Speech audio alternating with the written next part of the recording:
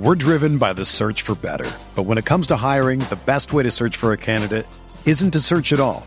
Don't search, match with Indeed. Indeed is your matching and hiring platform with over 350 million global monthly visitors, according to Indeed data, and a matching engine that helps you find quality candidates fast. Ditch the busy work. Use Indeed for scheduling, screening, and messaging so you can connect with candidates faster. Leveraging over 140 million qualifications and preferences every day, Indeed's matching engine is constantly learning from your preferences, so the more you use Indeed, the better it gets. Join more than 3.5 million businesses worldwide that use Indeed to hire great talent fast. And listeners of this show will get a $75 sponsored job credit to get your jobs more visibility at Indeed.com/Blue Wire. Just go to Indeed.com/Blue Wire right now and support our show by saying that you heard about Indeed on this podcast. That's Indeed.com/Blue Wire. Terms and conditions apply. Need to hire? You need Indeed.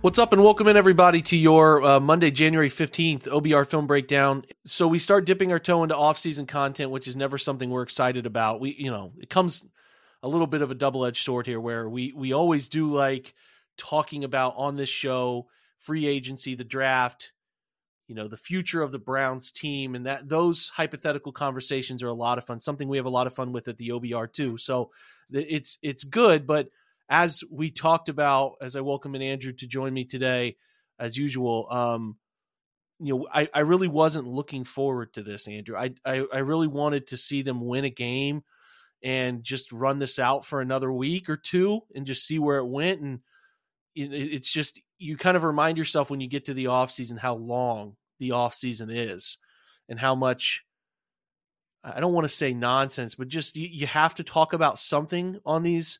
Whether it's our site, it's our group of guys, or people on social media, you have to talk about something, and like 95% of it is nonsense, waste of time things with like the take that is the craziest getting the most attention, right? And that's where we're headed. And among the disappointments of the Browns not winning, that's one of the ones that I am not all too keen on, is that now we go through the long period of the offseason that I'm not a fan of that period of time, man. One of the great things about the run the Browns have been on is that we have been able to really push off any of the negative, hot takey type conversations for a few weeks, because people wanted to start asking quarterback questions way back after the Jaguars game, after the Bears game. It's like, what are they going to do? And it was very easy for me to just ignore that conversation. I think I told you, I talked to my dad, would bring it up, and I'm like, Dad, we've done that conversation, a version of that conversation so many times. Let's just enjoy this while it lasts. And obviously that Jets game on the 28th was one of the better moments in Browns comeback history since they've been a team again since 1999. A true we have arrived type moment for a team that you thought all season might struggle to reach that level, right? To reach the playoffs, but they did it. They did it in style, beating up a really good defense at home in front of a one of the best, I think the best crowd that's been there since the stadium was built. And then you have 10 days off. They don't play anybody against the Bengals. You wait a week, and they were, I guess, the nicest way to say it, Jake, is they were in it for a half. That's probably the nicest way to say it. And they had the ball down 10, driving after getting a stop at the beginning of the third quarter. And you're like, okay, they put this in here. It's a 3-point game. Maybe the rookie quarterback does start to look a little bit mortal for once. Mm-hmm. And we know what happened from there. It was not long enough, right? And the honeymoon period from that Jets game on the 28th to now, it's not enough time. And so for it to be over and now to be watching playoff football with other teams and feel like the Browns, I jokingly said to you in the pre-show, Browns were in the playoffs for like 2 hours, man. Like Yeah, man. It was, it started and it ended before the game even ended. And I can't remember the last time I've watched a Browns game where I was ready to turn it off before the third quarter ended. Yeah, I mean the last time would have been the Ravens game, right? Right. Week 4, right. That week yes, 5? exactly. Yeah, week 4, and even then there's extenuating circumstances to the extent that you're like, well, they've got the bye week, we'll see, they'll get right, blah blah blah. You know, this was, and you couldn't look away. I had people visiting at a room full of people. We're all going to keep watching just in case the unthinkable happens. But yeah, I think to your point, it just feels a little bit. I don't want to this morning. This is a classic. I still don't want to. We're all kind of like getting an emotional release. Yeah, this is like the first day of school back at the end of the summer, where you're like, man, it was just June, and now you're looking at, like you said, 6 months of the us having to have conversations in some part. We will try and do this as upright as we can, right? We will try and be as thorough. We'll get there. Thorough but also genuine. We're not here to just shop the worst takes, like you said. Those people are out there, and they are going to, in some part, shape the conversations that we have over the next 6 months. And I hate it. Yeah, it's like veterans who say they don't really come back for practice. They come back for games, right? Exactly. We're at the point where we don't want to do the stuff in the offseason the same way veterans don't. We want to Ndamukong Suh this thing and show up in week 16 and just play the games, right? The games that matter, right? We're honestly, like Joe Flacco, skip camp and show up off of our couch and enjoy the good stuff. So, yes, the point of what we're doing today is to enjoy the good stuff while also keeping an eye on the serious stuff that is looming, right? So kind of the phrase of this podcast or the angle we're taking is the good and the bad, because there is a lot of good to remember here, but they also put a performance on tape here that is sort of pushing us in the direction of the discussion around things that are bad, right? So we're going to try to hit on both of those. If you've been watching Wild Card Weekend, it has been anything but wild. Honestly, a couple of these games, unfortunately, your Cleveland Browns game, but more so that Green Bay game that we watched today, Andrew, felt very reminiscent to a game that we all consumed back in 2020, where you have a young quarterback in Baker Mayfield making his first start, is aided by a bunch of crazy early plays in the game. The Browns get out to an early lead, and he ends up putting together a great stat line. And I think Jordan Love did more than that. He was really, really stellar. Again, don't really know how Green Bay fans are able to deal with that 9-week rebuild that they had to go through before they found another franchise quarterback. But it was the same type of game. And again, the Browns on the road, it's a little bit different, right? But it was the same type of game where the one team's turning the football over and it's an onslaught and an avalanche out of nowhere. And those games just felt really similar to the one we saw in 2020 with the Browns. And now, maybe perhaps as we record this, we're going to get one decent wild card game. I'm not even talking about Chiefs Dolphins. The NFL puts that thing on Peacock. I didn't watch them. Did you watch a minute? Because I didn't watch a single minute of that ball game. Yeah, I have my sources and methods and was able to tune in for a little bit of it, but it was on mute. I'll say that because the broadcast team was poor. Jason Garrett got a lot of airtime, and the quality of the football was pretty rough too. It's tough when. We talked about this a little bit leading into the playoffs. The Dolphins are definitely in the same bucket with the Browns of teams that had entire position groups basically eliminated via injury, and it changes the way your team looks in the postseason because teams know where you can get got. The Browns got by their tackle problem, and the Dolphins got undone by their pass rush problem. And I think McDaniel, my 2-word summary of that would be, well, not 2-word, but my quick summary of that would be McDaniel got undone by the weather forecast.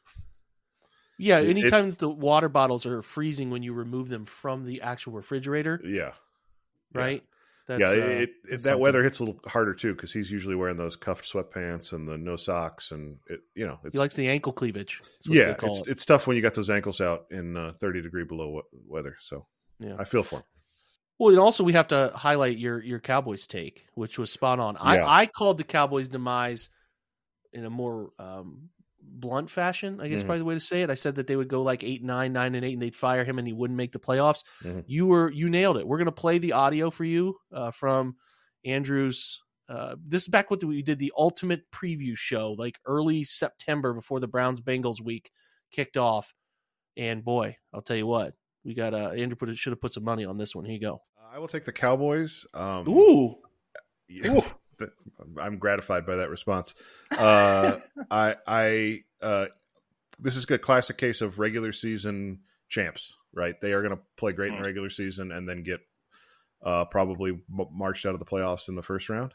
I would say that feels like a Mike McCarthy 1-2 if I've ever heard one. So I just think there's a reason to expect the Eagles to take a step back, changing offensive and defensive coordinators. I like so much about the Eagles, and obviously they have a ton of talent on the roster. The losing the Super Bowl hangover is a little real, and then you add that with the two coordinators changing, and I think there's enough reason to say that the Cowboys, who are also a very good team and do have some very talented players, could give them a run for their money in the division this year. And then, I think from there on, like I said, the playoffs, totally different beast, but I'll take the Cowboys. So first of all, I just want to ask you how you feel about, like, what's your response? The critics want to know, when you get one so right. You did it again when we did the preview of these games the other day. You have to feel great. Yeah, and you said I should have put some money on it. I did put some money on it. I had the Packers pretty strong today for me. I'm not a heavy hitter, but I'll put my money where my mouth is occasionally, and this was one where I did, and I'm talking about it afterwards, so I must have won, right? Yeah, I think I had mentioned on this pod too that my brother-in-law had a really nice cleanup on that Thursday night football game and put $2,000 on the Browns to win the Super Bowl, which would have yielded $95K. But that's $2,000 that just goes over to some sports book. Yeah, that's why they've got the big casinos, etc. That's what they do. There's a decent business model I think they're following. Yeah. I would say too, I would like to thank the Dallas Cowboys for taking all of America's attention away from the Browns. For sure. Too. For sure. Well, and I think it's going to be a full offseason of that, because I really believe the Bill Belichick to the Cowboys stuff. I think that has legs, and I think if I'm just going to keep calling shots now, Jake, I'm incorrigible at this point, but I think that makes a lot of sense. It fits what one of the Jones. Do you know one of the Joneses? Are you in with them? Steve. Stephen and I are in the same church group, so right we do a lot of once a year we'll go fishing. Well, yeah, he's Andrew's calling a shot. Bill Belichick to the Cowboys. That would be a fun pairing, right? I think it makes a ton of sense, and I think it would give Bill what he wants, which is that all-time wins record over Don Shula. It would give Jerry what he wants, which is, he can finally get more naps in and really not have to focus on the team at all, because Bill's obviously going to be making every single decision under the sun, and maybe it works, maybe it doesn't, but I think the arrangement will work well for both parties, because I think they're both going to get what they ultimately want. Did you happen to see as Stafford delivers a dart? I don't know. How is Laporta playing? It doesn't even make sense. We're going to occasionally talk about this game. We're watching Rams-Lions simultaneously, in case you guys didn't know. Your favorite Twitter accounts, sports but make it art, or art but make it sports. Is it one way or the other? Yeah. And they put a. Did you see this? I don't know if you saw this or not. Mm-hmm. A giant mound of butter. Yeah, one of his best. And then a picture of Mike McCarthy. One of his best pieces of work. Torso up. Yeah, that is A+. Incredible indeed. All right. Well, listen, let's do this. Talk about the game and the future of the Browns, right? Let's just get in. Let's rip the Band-Aid off. Here we go. So we want to hit on the good first, because anytime someone asks for good news and they have bad news as well, I try to go to the good news first. I don't know. You guys might do it differently. Maybe you like to do the bad news before you get to the good news, but whatever. We're going to start with the good. And I think there's a lot of good, and we're trying to remember the good here. And I know, Andrew, you said the other day after the game that you didn't care about the year. You said that this game left such a bad taste in your mouth.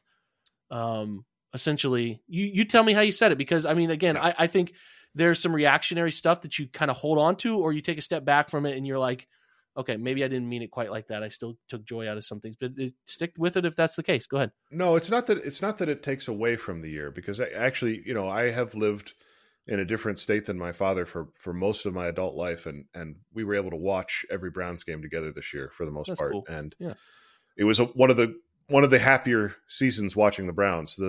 I will forever remember beating the Ravens and the Steelers on field goals those 2 weeks back to back, and the celebrations that we had doing that. It was spectacular. It was absolutely spectacular. So it's not that the loss yesterday erases that. My point was just that it doesn't fix it.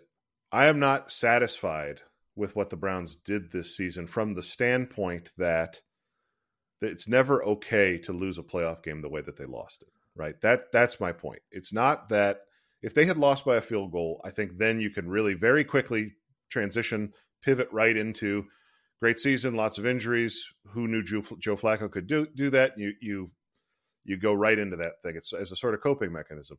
To me, when you get your doors blown off like that, it's a different conversation. It really is, because and I think we're going to get there eventually. Some of the stuff that we saw yesterday was fluky, I suppose. Some of it, a lot of it, was stuff that has been brewing in one manner or another throughout the season, and it all caught them at the same time. Some of it is probably unavoidable on the injury side. Some of the defensive stuff, I think, was avoidable. Some of the running game stuff feels like it's in that same bucket. And so all I'm trying to say by that is in that moment, you can't, to me, the way that I root for the team, I cannot go and access the fond memories to make up for getting it put on you by a rookie head coach and a rookie quarterback in a game that you were favored by 3 points. It's just not, the two things don't add up in that moment. Now, with perspective, yeah, you can see the season for what it was, but again, when it's 45-14, there's to me, you cannot go to what a fun ride because it's such a jarring defeat. I'm totally yes, understanding of where you're at now. I tend to be glass half full of some of these things. So although it finishes 45-14, I pretty much see it for what it was, which was a close game into the third quarter. And I think that the first interception, Flacco says he was throwing that away. I think Joe's got enough arm that if somebody's grabbing his waist, he can get that thing out of bounds. Well, he also said that he knew where Elijah was on that. He was throwing it. I feel pretty confident. I don't want to call Joe a liar, but he has enough arm to get that ball out of bounds, man. And Agreed. I just think he got nervous. He didn't throw it to David in front of his face, and he thought he could throw an effort ball, and it gets knocked down. His player fights for it. It gets knocked down, and it was a bad mistake. The next time out was another just blatant misread. Not a mistake, not a poor choice, just a misread. Didn't see him. I know that Dan Orlovsky did a good job pointing out what I thought before the game was going to happen, Andrew, which is the second level of the Texans defense slow playing everything because the Browns like to attack the 0 to 5 in the passing game. Yeah, you called that on the pregame show yesterday. Yeah, they also like to play action and not run action, but play action understand. So you didn't see them punch out as quick. So, I'm torn a little bit here because, as you know, as the Flacco experience started and they won a couple games, I said, this is fun, but ultimately it's not going to these crazy places, right? I had said, there's no way this is going to lead to something magical like a championship or a Super Bowl. It's fun. We're having fun with it, but this is not going to these places. Now, Joe played and did some magical stuff that led me to eventually say, I'm done putting a cap on this thing. But in the back of my mind, I always thought, this is eventually the stuff here, the formula, which was not as clean as it was early in the year, eventually started to wear on you because they were turning it over too much, and they caught in a buzzsaw of being schemed up really well, which we'll talk about here in a bit. So to me, this outcome just didn't change my feel for the season. I know that we've gone through why it was disappointing, this singular performance and getting your doors blown off and embarrassed in national spotlight stuff, which is the biggest part that sucks. But I just kept thinking to myself, Andrew, they really shouldn't be here. They shouldn't be here. And I think that's fair. And I think that's just my perspective on it. I think your perspective is totally fair too. I found myself as I was sitting in the living room alone because my wife had she could kind of feel where the game was going, and she'd taken the kids out. She's a smart lady. I don't yell at I'm not an emotional game watcher. Right. But I was just slumped. I was in my seat after the first interception. I'm like, and she's always very much, and I'll give her a ton of credit, very positivity oriented when I can get a little bit, not pragmatic, but just, pessimistic. And again, I don't even know if it's that. I'm just a little in between all the time of hey, as I used to coach, so I'm always thinking about the things that could go here, there, or the other. And so I'm just sitting there and I'm like, I have a hard time seeing them climb to 31 points. Not impossible. Right.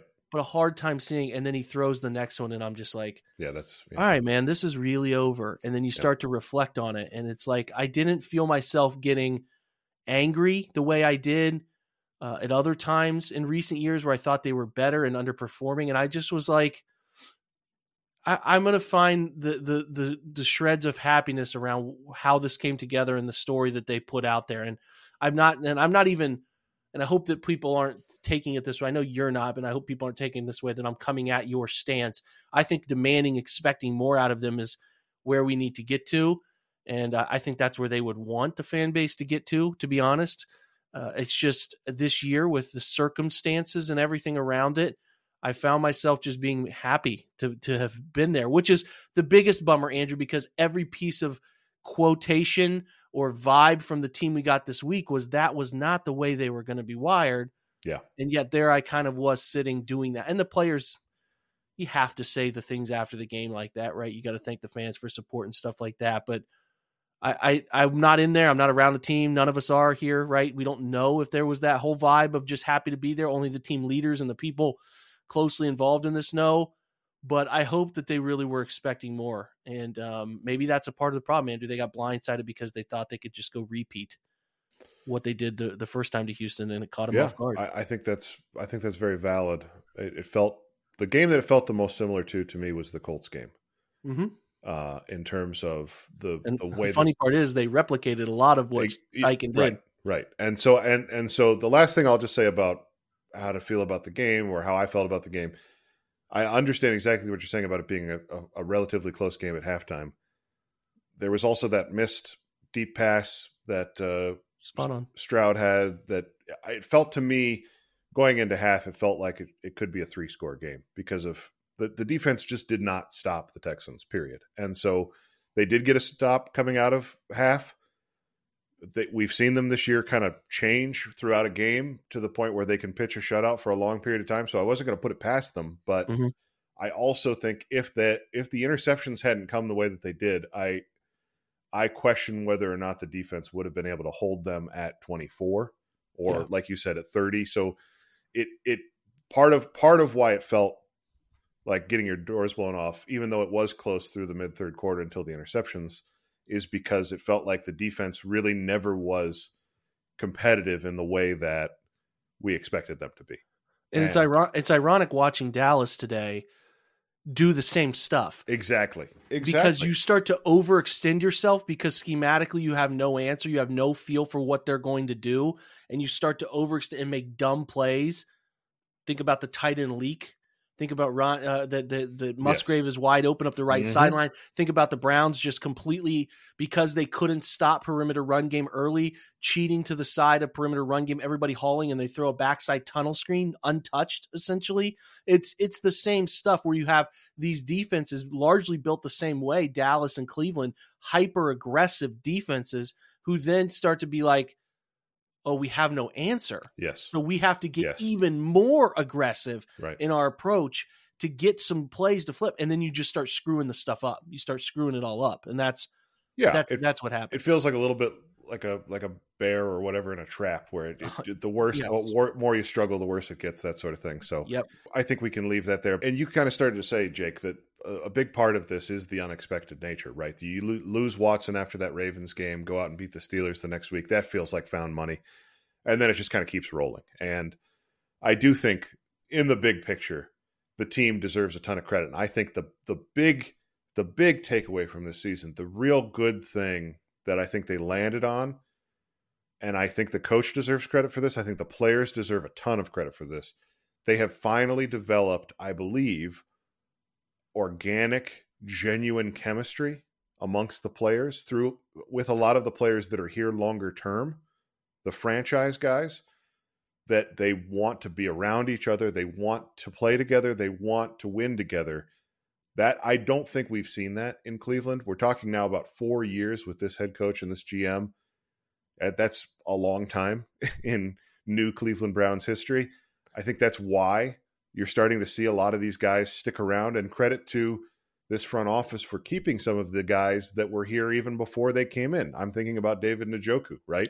Yep. A guy that they could have almost did give up on, but is now one of the leaders of the team. I think those stories, my suspicion, my hunch is that next year, when they're back for training camp in July and August, those are going to be the loudest voices talking about what they did last year and what they want to do this year and how they build on it. Yeah, it was a season similar to what we've seen other teams in the AFC North do, and we have seen the Browns fold in so many of those that you really can't talk about the way the season went without it going, without going into something about how unexpected it was, and the best kind of unexpected, where I think we've gone through this quite a few times now, so we don't need to go down this alley again, but just how this can build towards something better, more meaningful if you get the luck version of health that can come in many other seasons, right? So I think you just really want to hit on the multiple times it was unexpected, again, because of different issues for Watson, different issues for the offensive tackles, right? Losing various defensive players. There was a time there in that late sort of third quarter of the season where it was like, oh, another guy on IR. Oh, yeah. Okay, another guy. I mean, we're going like 4 straight days there for a while. And then on top of that, Andrew, the flukiness of all the practice injuries and pregame injuries on top of all of that. You know what I mean? So it's like, yes. Just really, we want to put a very firm stamp on the wholly unexpected, and thank you to them for that, because it really could have been a miserable year. Yeah, and I think one of the great measuring sticks of the progress they've made in that department this year is listening to Joel Bitonio speak today, because he talked directly about this exact issue, how excited he is to see the sort of camaraderie that the team has developed, that if you're in another city, for example, in the offseason, one of your teammates is there, you can get together, you can go out and have a meal, that sort of thing. Yeah. Talking about that he hopes going forward, making the playoffs is the expectation. That's the bare minimum. And then you go from there. And you mentioned the AFC North. That's the standard in Pittsburgh. That's the standard in Baltimore. The question isn't, are you going to be able to have a winning record? Are you going to be able to find a way to win 6 or 7 games? The question is, are you going to compete for a trophy every year, get into the dance and see what happens? And that they've earned a yes. Standard. They've earned a yes exactly. from us right now. Precisely. Right? And I think Bitonio had a back injury, a knee injury, and then he sprained his ankle yesterday. And he's talking excitedly about playing next year.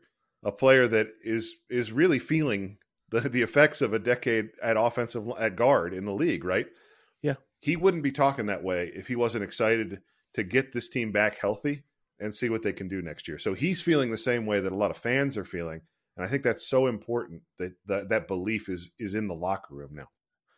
Yeah, I've always heard the phrase, man, it's easy to be a good part of a locker room that wins, because the vibes are always good. Winning cures everything. Everyone's happy for the most part. It's tough to be in losing locker rooms. And Joel has been in a lot of those locker rooms throughout his career. And if he was around this in any way, shape, or form, and he felt those vibes at all, he would, be putting off some soft retirement vibes is kind of the thing here. And it's been the complete opposite. So, the unexpected digs into the locker room, which digs into leadership development. And I think all of those things were on display this year. A couple other things on the good before we take a break. The scheme evolution I thought that happened, Andrew, was something you and I questioned early into the middle of the year. And then I personally thought Kevin put together the best version of his offense as we know it. Still some things that I will dive into this offseason that I would like to see. But his willingness to say, I'm going to throw it on early downs. I'm going to run play action even though the run game isn't working. I'm going to run play action from shotgun even though we have a quarterback who is not necessarily adept at that. I think that the risks he took outside of his comfort zone are the best version of this offense.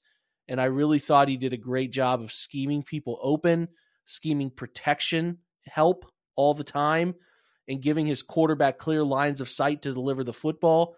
And to me personally, whoever the quarterback is going to be here in Cleveland, which Stefanski has said Deshaun Watson is his starter, I feel like it is a good scheme for Deshaun Watson if they copy paste it.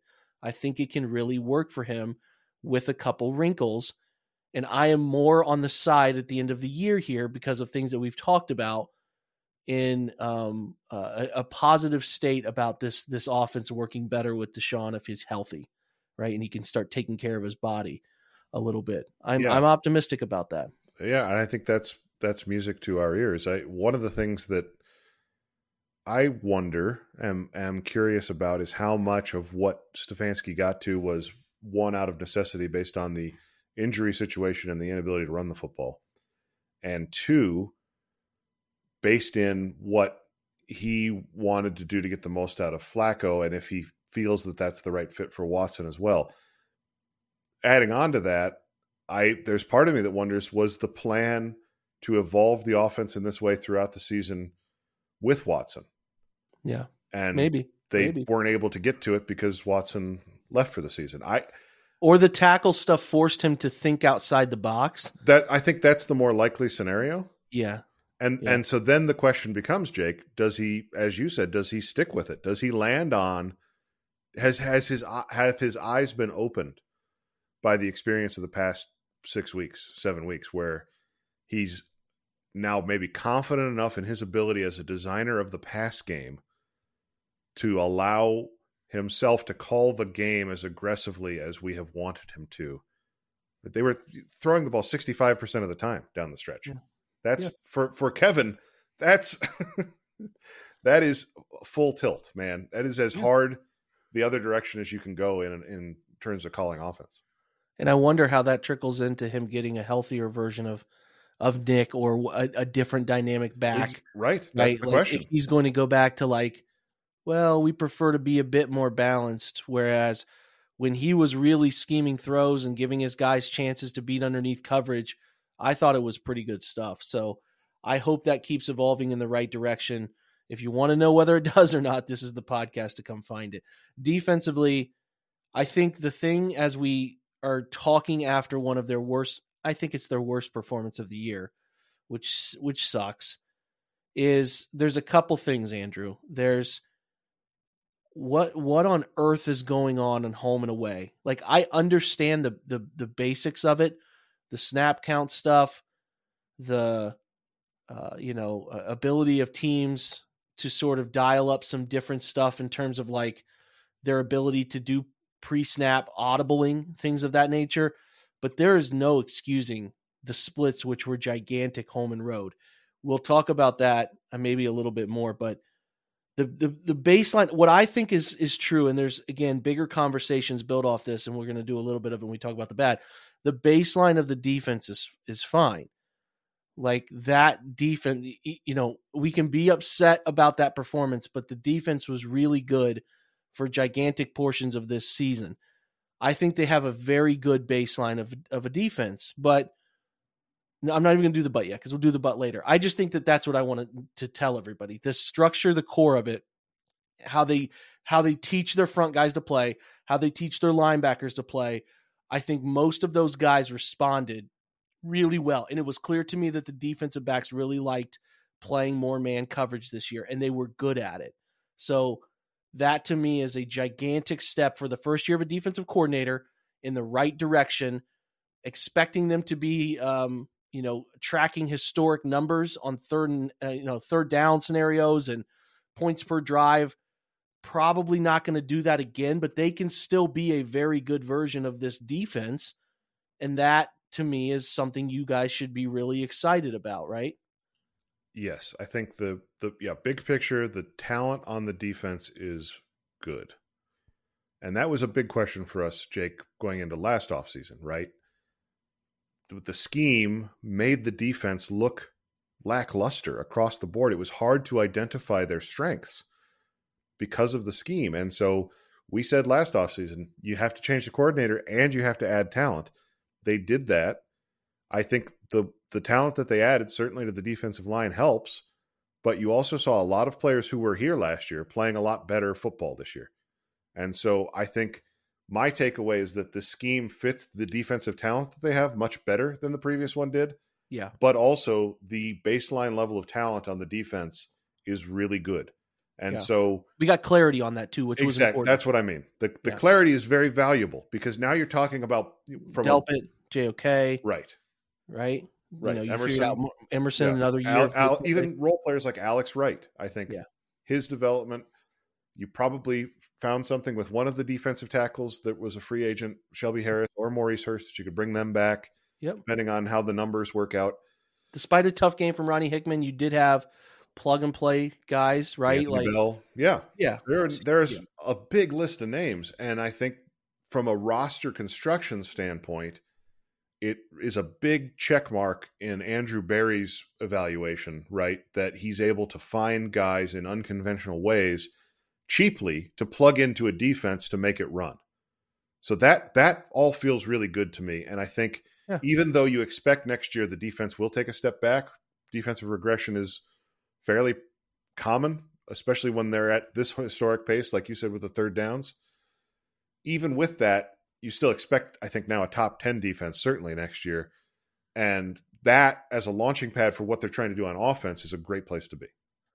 Right on. A lot of good stuff there. Hopefully you feel good about it, that we laid that out for you. But we do have some tough conversations coming up right after the break. So stick around if you want to, because these are going to be things that linger all off season, and we wanted to get out in front of those a little bit. So we'll be right back. We're driven by the search for better. But when it comes to hiring, the best way to search for a candidate isn't to search at all. Don't search, match with Indeed. Indeed is your matching and hiring platform with over 350 million global monthly visitors, according to Indeed data, and a matching engine that helps you find quality candidates fast. Ditch the busy work. Use Indeed for scheduling, screening, and messaging so you can connect with candidates faster. Leveraging over 140 million qualifications and preferences every day, Indeed's matching engine is constantly learning from your preferences, so the more you use Indeed, the better it gets. Join more than 3.5 million businesses worldwide that use Indeed to hire great talent fast. And listeners of this show will get a $75 sponsored job credit to get your jobs more visibility at Indeed.com/Blue Wire. Just go to Indeed.com/Blue Wire right now and support our show by saying that you heard about Indeed on this podcast. That's Indeed.com/Blue Wire. Terms and conditions apply. Need to hire? You need Indeed. Hey, it's Kaylee Cuoco for Priceline. Ready to go to your happy place for a happy price? Well, why didn't you say so? Just download the Priceline app right now and save up to 60% on hotels. So whether it's Cousin Kevin's Kazoo Concert in Kansas City, go Kevin, or Becky's Bachelorette Bash in Bermuda, you never have to miss a trip ever again. So download the Priceline app today. Your savings are waiting. Go to your happy place for a happy price. Go to your happy price, Priceline. When you need mealtime inspiration, it's worth shopping Kroger, where you'll find over 30,000 mouth-watering choices that excite your inner foodie. And no matter what tasty choice you make, you'll enjoy our everyday low prices, plus extra ways to save, like digital coupons worth over $600 each week. You can also save up to $1 off per gallon at the pump with fuel points. More savings and more inspiring flavors make shopping Kroger worth it every time. Kroger, fresh for everyone. Fuel restrictions apply.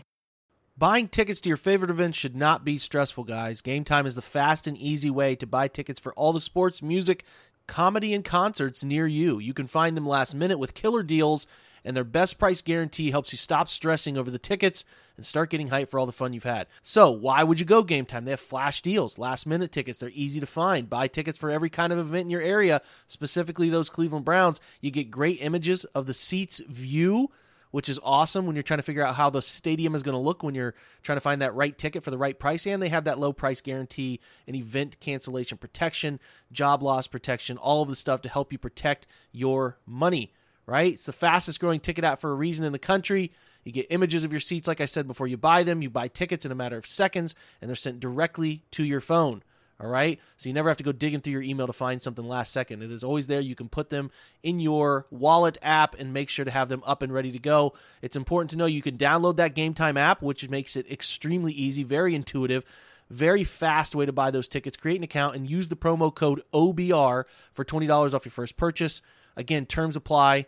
Again, create that account, redeem the code OBR for $20 off. You can do so at gametime.co. It is not .com, it is gametime.co, but I would suggest downloading that app, taking advantage of the $20 off coupon using the promo code OBR. Download Game Time today. Last minute tickets, lowest price guaranteed.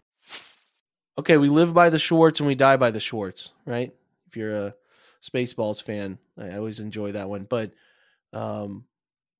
as much as we laid out that was good, Andrew, we're also concerned, right? Because I said it in a tweet today, I cannot fathom how they went into this game thinking that the status quo was going to just work, especially having seen these guys as recently as they did. And yeah, CJ didn't see it, but CJ's good. And there's miles of evidence that he's good. And as long as Slowick knew how to dial it up for him, he was going to have options to throw the football. So I am concerned about a couple things with Jim Schwartz, and then I'll throw it to you. I am concerned about deception in his schemes. A lot of what I heard from people that knew Schwartz before his stay with the Titans, his front stuff was good, but his coverage stuff was bad. And I think that the Browns gave him a chance to run man coverage at a really high level here. But when they have to go zone, it's pretty abundantly clear that they're not the most comfortable doing it. And what I mean zone is I don't mean cover 3, which is a branch off their cover 1. I'm talking about when they play cover 2 or cover 6, because they don't even flat out run quarters. They don't do it. So my thing here is Jim Schwartz has a fastball. He's a Aroldis Chapman. He does not have a breaking ball that matters from what I saw against guys who get him figured out, Andrew. And that to me is concerning, because if you know man is going to be there and you have the indicators, you can dial up stuff that puts man coverage in hell. We saw it with the Cowboys, who run it as much as the Browns and have a pretty damn good secondary and defensive line.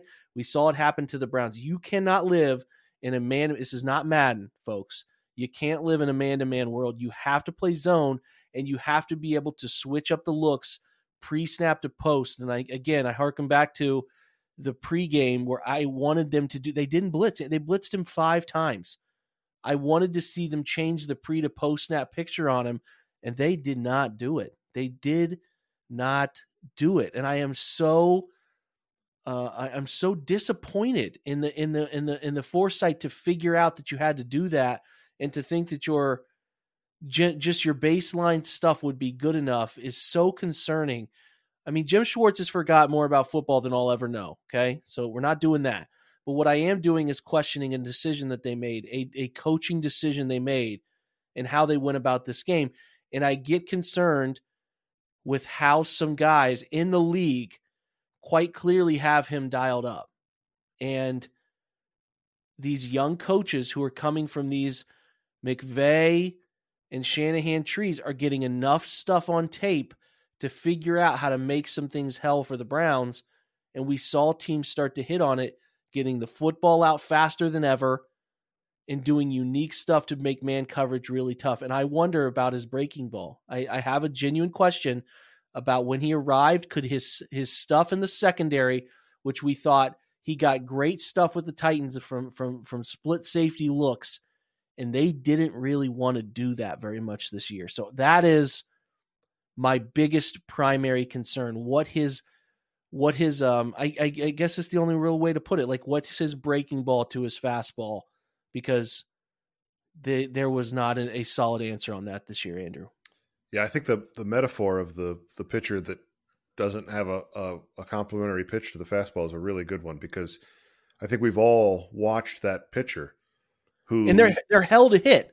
Right. They're hell to hit. The fastball can be good enough on 90% of nights, but when you run into some of those hitters, right, and then you try and start throwing the breaking pitch, and you can't throw for strikes, and now you're walking guys, and then now you lose confidence in the fastball is the other thing that happens. So now you're not locating that, and you hang one. Yeah. Right, and now there's two runners on base, and you're giving up dingers, and that was that was the first half for the Browns yesterday. So and spring training is like a month away. We're doing your full baseball preview here.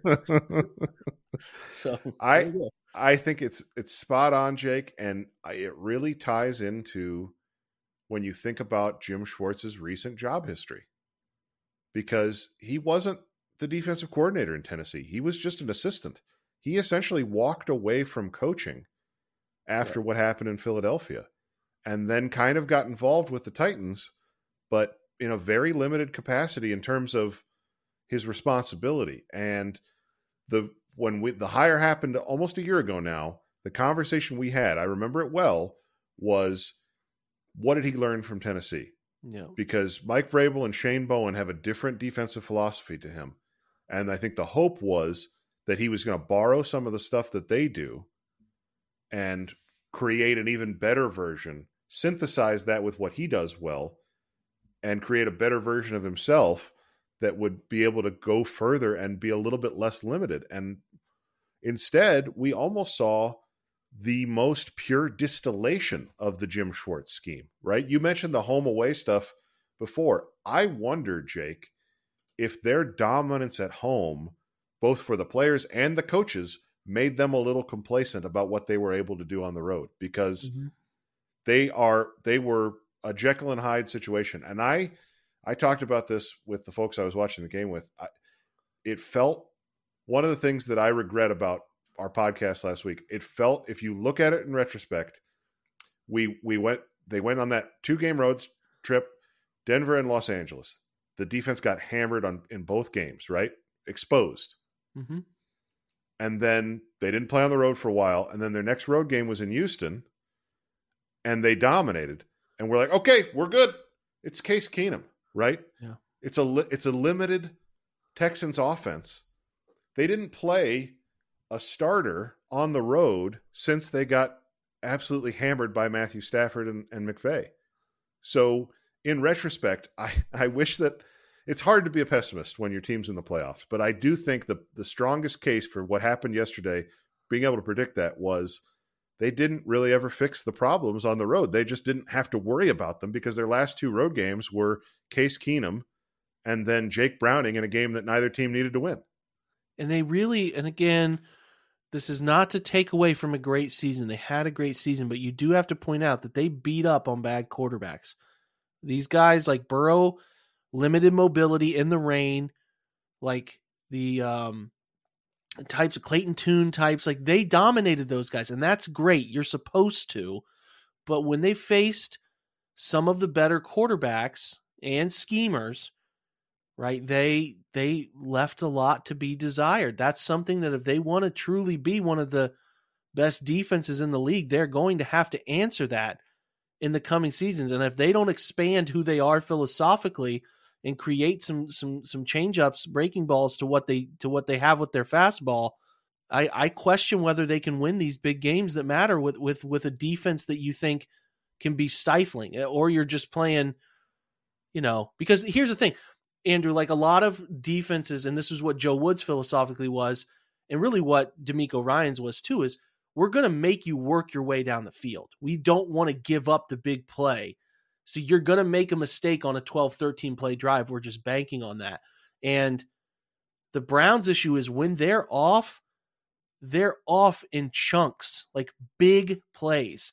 And that's what cripples you, because that's how 14, 21 points get thrown on the board out of nowhere. And you're like, your wheels are spinning, right? So that's what makes that defense a little challenging at times too, is when it is off and when you're dialed up and when a quarterback is feeling it and an OC has everything in his pocket to make your life hell, you're not giving up 14 play drives here. You're giving up 3 plays after the Browns made it 14-10. And then it's all of a sudden 17-14, right? Like that's the dangerous stuff of this whole idea here. Yes. I think that's a really good way to say it, that when they're on, the teams can't move the ball. When they're off, teams can really easily move the ball. Whereas even last year with Joe Woods, the defense was never good, but it was also, other than the coverage bust, which is a funny thing to say, which were earlier in the year. Those were right. Those faded as the year went on. But yeah, you'll get people's opinion, Andrew. And it was all this stuff last year. I don't mean to cut you off, but I just want to share this opinion. No, I think this is great. like where people say, I'd rather not live in this world where it's death by 1,000 paper cuts, right? I'd rather than play man and get challenging. And I'm with that. And I think I prefer Agreed. what Schwartz does to what, Woods and that group of guys do. But how do you balance some of that risk is the biggest thing he has to get better at times. Is there a way to balance it? That's my biggest question, because you put yourself, your guys get put in spots that it's quite clear that if they're not seeing it, feeling it, playing through it, there are huge voids and huge portions, a lot of grass. Mm-hmm. You don't want to see offenses have a lot of grass out in front of them. And that's what's happened in these. They've given up in a lot of explosives this year. They've got a lot of negatives, a lot of explosives too. Yeah. And I think the way that I look at this is, as I said a minute ago, I don't see Jim Schwartz changing his stripes. This is who he is as a defensive coordinator. If he wasn't going to do it after the career journey that he just went on, going to Tennessee, basically kind of being off of the defensive coordinator cycle, I don't think there's another opportunity for him to do it. But I will say this, Jake. We often hear when a defensive-minded head coach has an offensive coordinator under them, they will kind of nudge them and say, it would be helpful if you could run the ball a little bit here, that sort of thing. Kevin Stefanski is the head coach. He's likely going to get an extension in the next few weeks. Mm-hmm. He can absolutely go to Jim Schwartz tomorrow and say, hey, Jim, here's what I see. Yep. And I think Kevin is in a very good position to know, because he just had Joe Woods in the building. Yeah. Right. And he also worked with Mike Zimmer for a long time and played safety in college. Kevin knows defensive ball. So it's not like he's afraid to walk into that room. So as much as I firmly believe that Kevin Stefanski deserves a ton of credit for the defensive turnaround this year because of hiring Jim Schwartz and allowing him to be as aggressive and balls to the wall as he was, I also believe that if the defense continues to struggle in this specific way, and like you said, struggles in big game situations or with certain play callers that can get after man coverage, that's on Kevin too. When he sits down with Schwartz to do his performance review, those are the two questions we're asking. How do we limit explosives? We gave up too many of them this year. Have to cut these things down. And then how do we change up coverage? Both middle of the field, open and close stuff, right? You're too high, you're one high. How can we change the picture more often? Those are the things that I would be asking how you can get accomplished, and figure out a way to get it accomplished, because you have enough talent on that side to do that, right? We're going to talk about how, this offseason is going to pattern itself in one side of the ball. We've just seen this quite a bit with Andrew Berry. He's gone offense, defense here. Now it seems like the defense is in a really good spot, Andrew, for this upcoming run at talent. I think the Browns are going to have at a baseline. I saw one of the over the cap guys tweeting about this today, kind of something in the ballpark of 66 after Deshaun's restructure. Then you got to put in there like the rookie numbers. They don't have a first round pick, so it probably puts them at, this is so loose. I don't want anyone correcting me. Okay. Don't correct me. I don't know this stuff to be perfect. It hasn't even entered my brain. I saw a tweet, so I just want to kind of say it anyway, folks. It's like $50 million. They're going to have a chance at using $50 million to improve the roster this year, whether bringing some of their guys back or going out and acquiring pieces. They could probably create more. Okay, I get it, but that's just a baseline thing to think about for, like, they're not going to be sitting on their hands this offseason. They have a chance to do some things, and I lean offense. Andrew, do you lean offense as well? Yeah, we talked about this pre-show.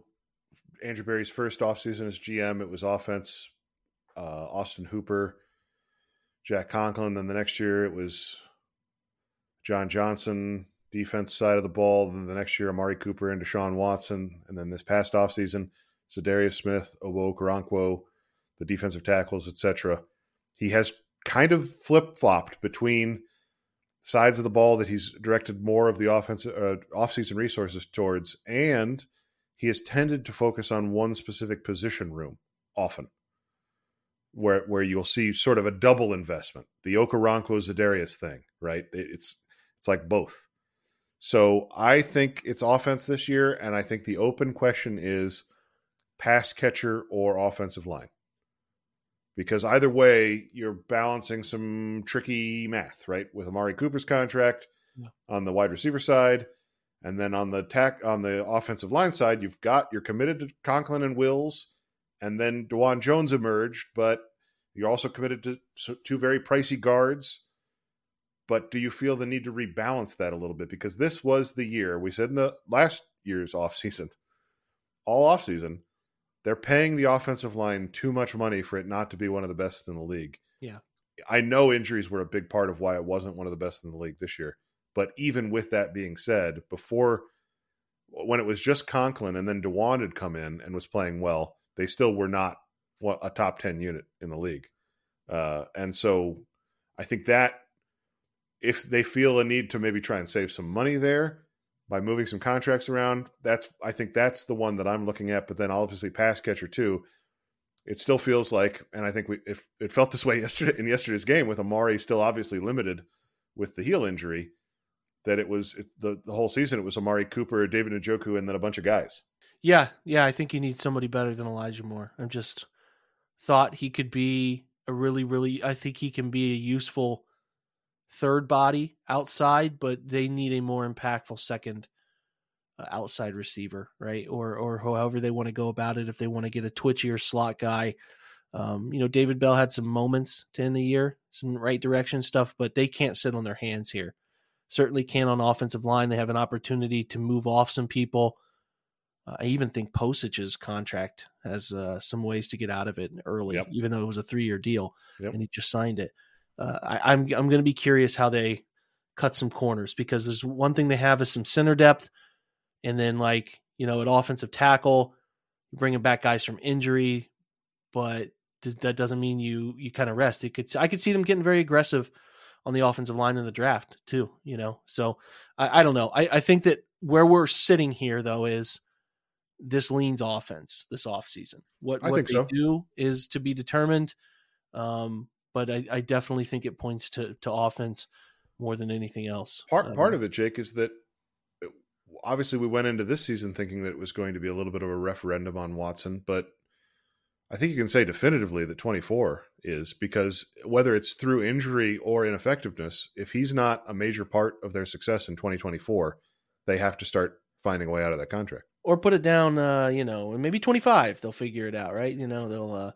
no, I hear you, and he is going to be lingering because of the structure of the contract. Yeah, but it's going to get spicy. They're on their path to a $75 million cap hit for him. They're going to have to do it at some point. I think they need as clean of a picture for him as possible. We were talking about this last offseason. They tried their best with the Elijah Moore deal, Cedric Tillman, etc. I don't think they really got to where they wanted to, and then obviously injuries did a lot of the work for them, unfortunately, of making it hard to analyze anything. There were certainly glimmers, and I'm not trying to say that right now that's where their head's at. Their head is at, they've got the most cash being spent of any team in the league. They're probably, as you said, they're going to push more chips in this coming year.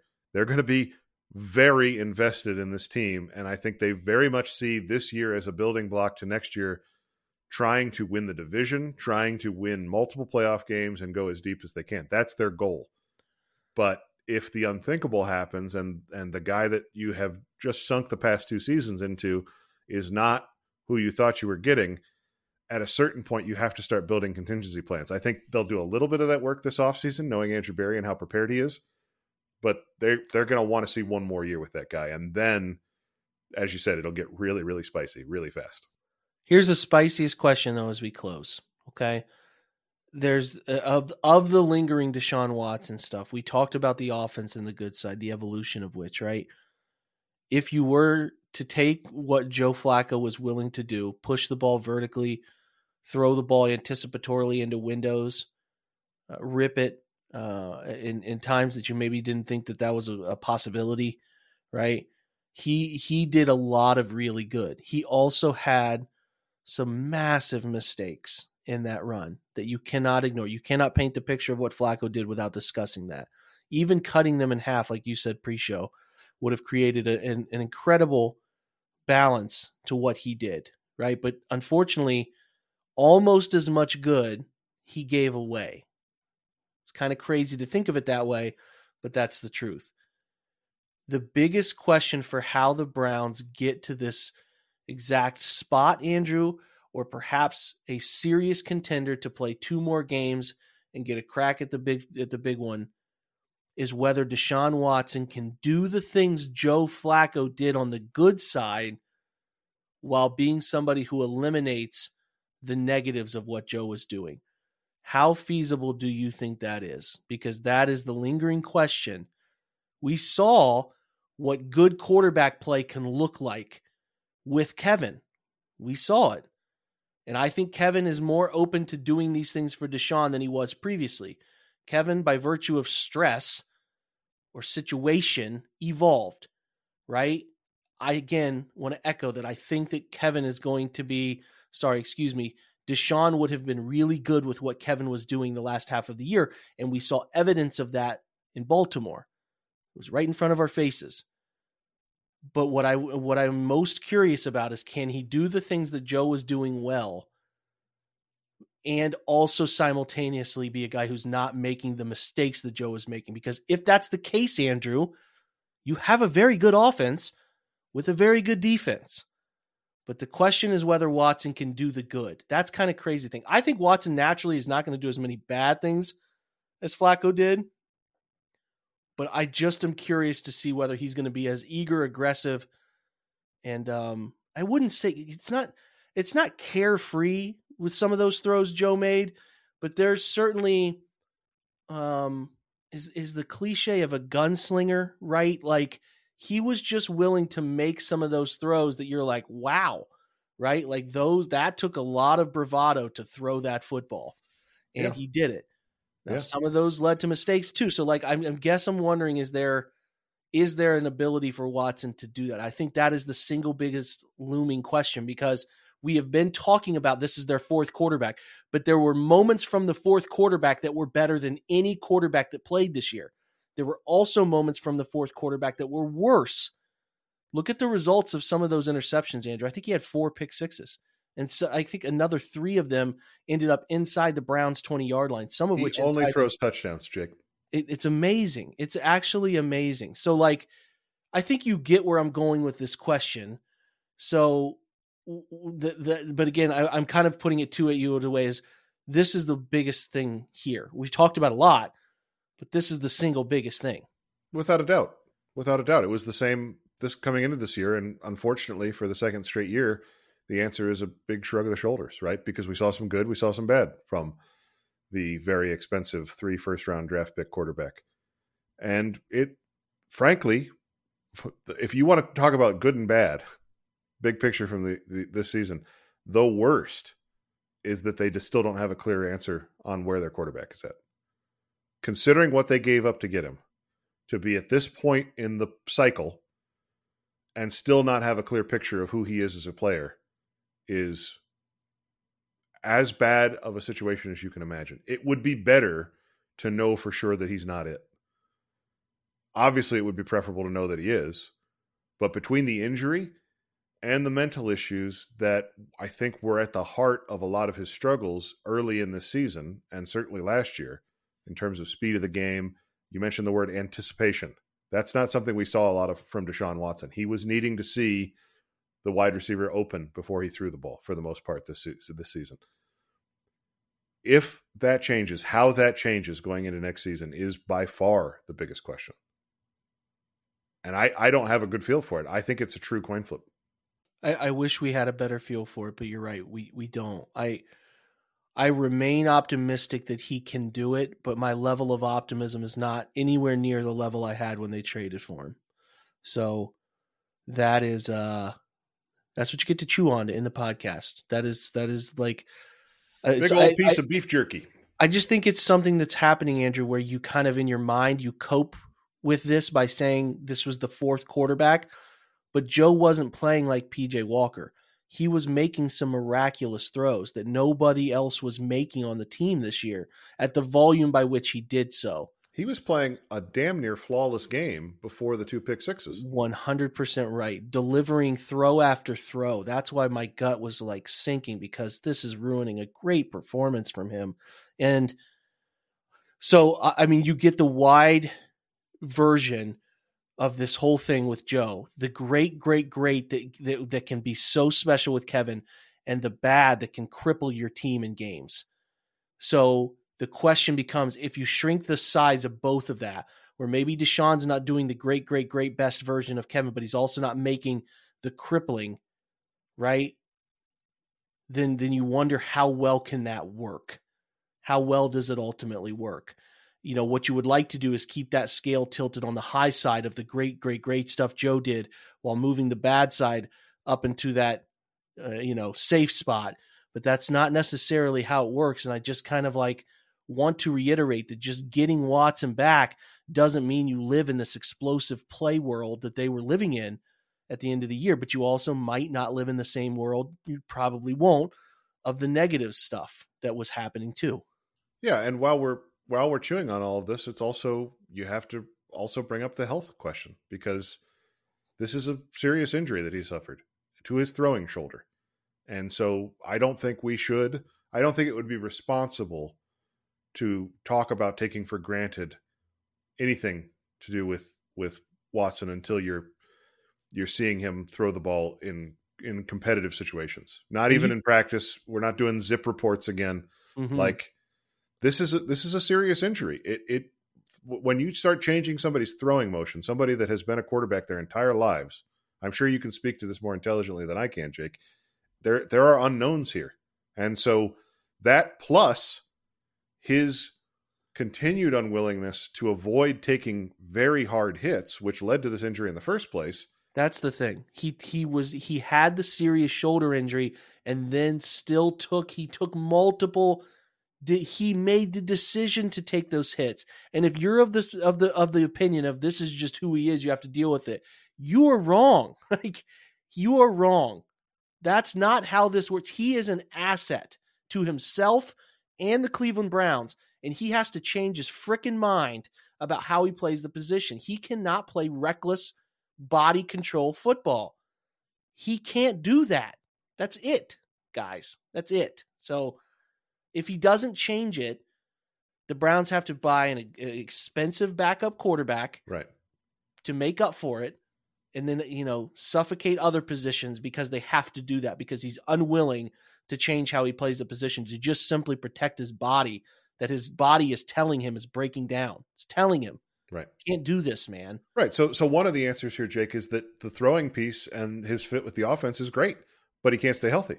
So I think, and this is not to be a total bummer, right? Because there's plenty of outcomes where the Browns have a very successful season next year. As I said before, they are as all in as any team in the NFL going into next season. We know that already, and they just lost in the playoffs yesterday. But we already know how far in they're going to be for 2024 because of the way their roster is constructed. So there's plenty of opportunities for them to have a very strong season next year. But because of the unknowns at quarterback, again, you open this show talking about what the next 6-7 months is going to feel like from a fan perspective, from a commentary perspective. It is the third straight offseason that the main talking point will be questions around the quarterback. Maybe the fourth. I mean, it's been forever.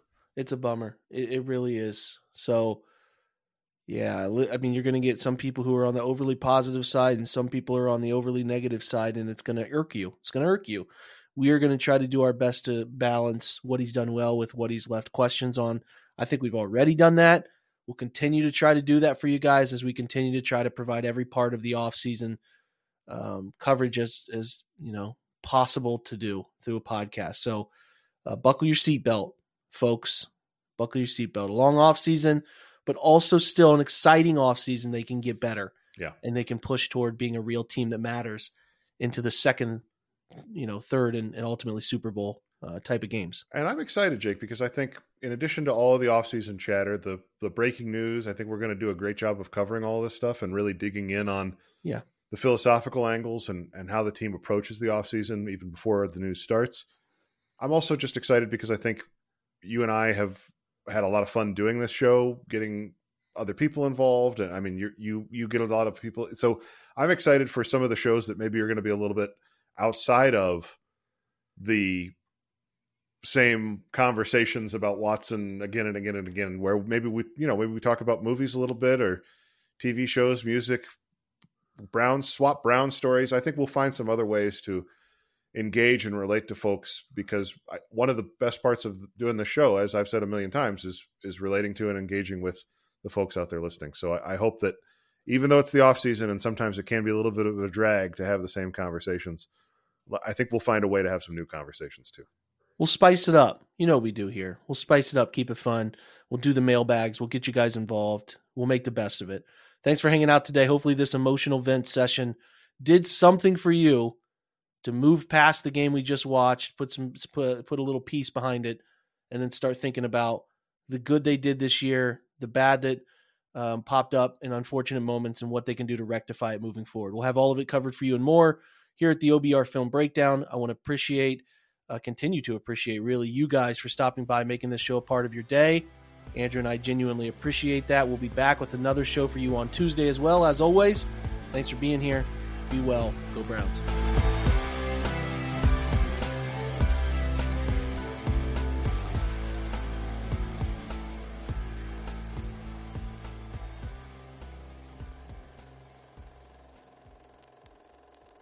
Everyone is talking about magnesium. It's all you hear about. But why? What do we know about magnesium?